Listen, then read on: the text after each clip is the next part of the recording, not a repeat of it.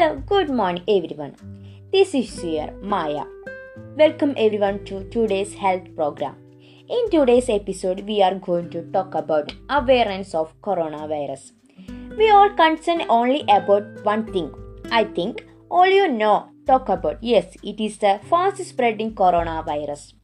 During the time of crisis rather than be panic, let us well focus on ways to keep it from us. The first reported coronavirus was in China. On 31 December 2019, WHO was informed of cases of pneumonia of unknown causes in Wuhan City, China. A novel coronavirus is a new strain that has not been previously identified in humans. The new virus was subsequently named the COVID-19 virus. Then coronavirus spread all over the world. Many people have died from this virus, and despite the financial crisis, people faced many problems.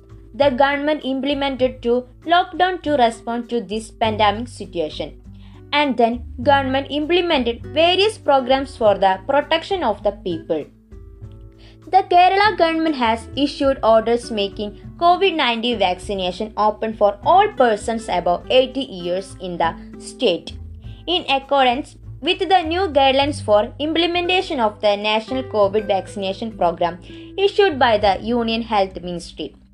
However, the priority accorded to various age groups for vaccination identified by the state government will continue to be in place. The new Ministry of Health and Family Welfare guidelines came into effect since June 2001.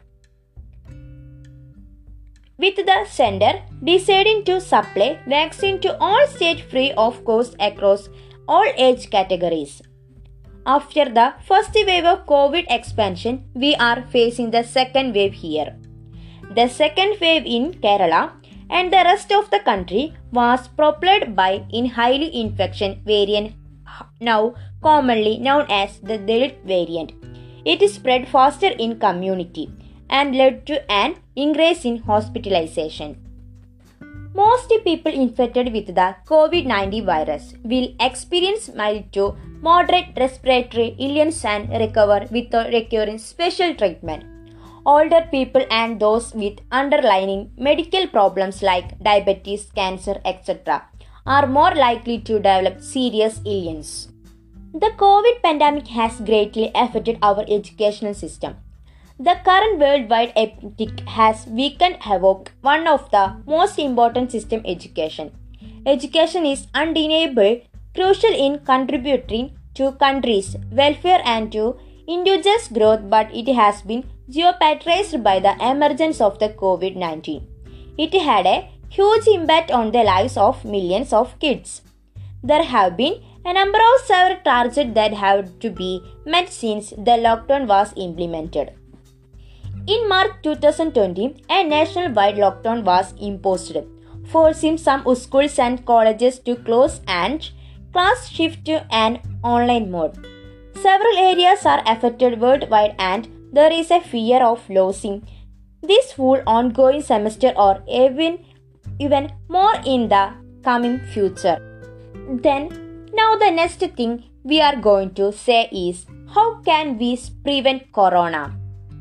First one, washing your hands regularly with soap and water or clean them with alcohol-based hand rub. Maintain at least 1 meter distance between you and people coughing or sneezing. Wear a mask when physical distance is not possible. Avoid touching your face. Cover your mouth and nose when coughing or sneezing. Protect yourself and others around you by knowing the facts and taking appropriate precautions. Calling advice allows your health care provider to quality direct you to the right health facility. This protects you and prevent the spread of virus and other infections. Mask can help prevent the spread of the virus from the person wearing the mask to others. Masks alone do not protect against COVID-19 and should be combined with physical distancing and hand hygiene. COVID-19 affects different people in different ways. Most infected people will develop mildew, moderate illness and recover without hospitalization. What are the most common symptoms and serious symptoms? The most common symptoms are fever, dry cough, dryness. The serious symptoms are difficulty breathing or shortness of breath, chest pain or pressure, loss of speech or movement. Seek immediate medical attention if you have serious symptoms.